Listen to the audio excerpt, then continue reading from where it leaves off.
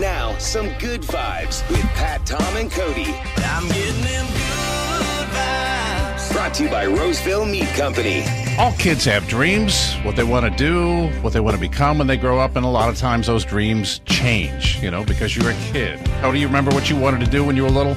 I wanted to do this, Pat. No, I'm just kidding. I wanted to be an actor. Well, you kind of are. Yeah, in a way. Well, 10-year-old Emma Edwards has had one dream since she was 4, and that's to get married and, just like her parents, have 3 kids. They would ask her every 6 months or so. She never wavered.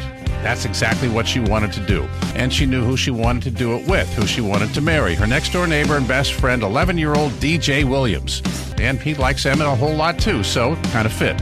In April of 2022, Emma was diagnosed with acute leukemia. Emma's parents were floored, but after many treatments, their greatest hope, of course, was that Emma would beat it. Through all of the hospital stays and treatments, DJ never wavered. He came to see her when he was allowed to. He brought her flowers all the time and even made her a lot of homemade cards. Sadly, at the beginning of June of this year, Emma and her parents were given the news she had 1 month to live. That's when Emma's mom and DJ's mom got the bright idea to make Emma's dream come true.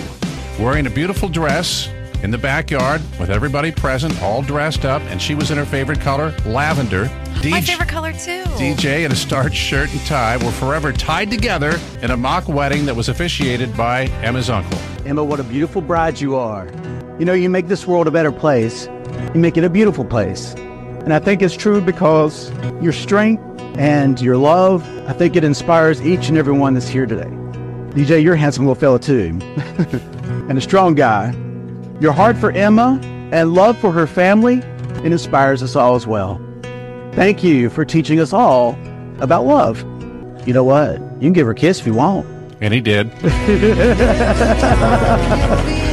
They exchanged friendship rings, and then they danced the first couple's dance. Emma, her legs not able to work in her wheelchair as DJ spun her around. She was so happy. So many pictures, and 12 days later, Emma was gone.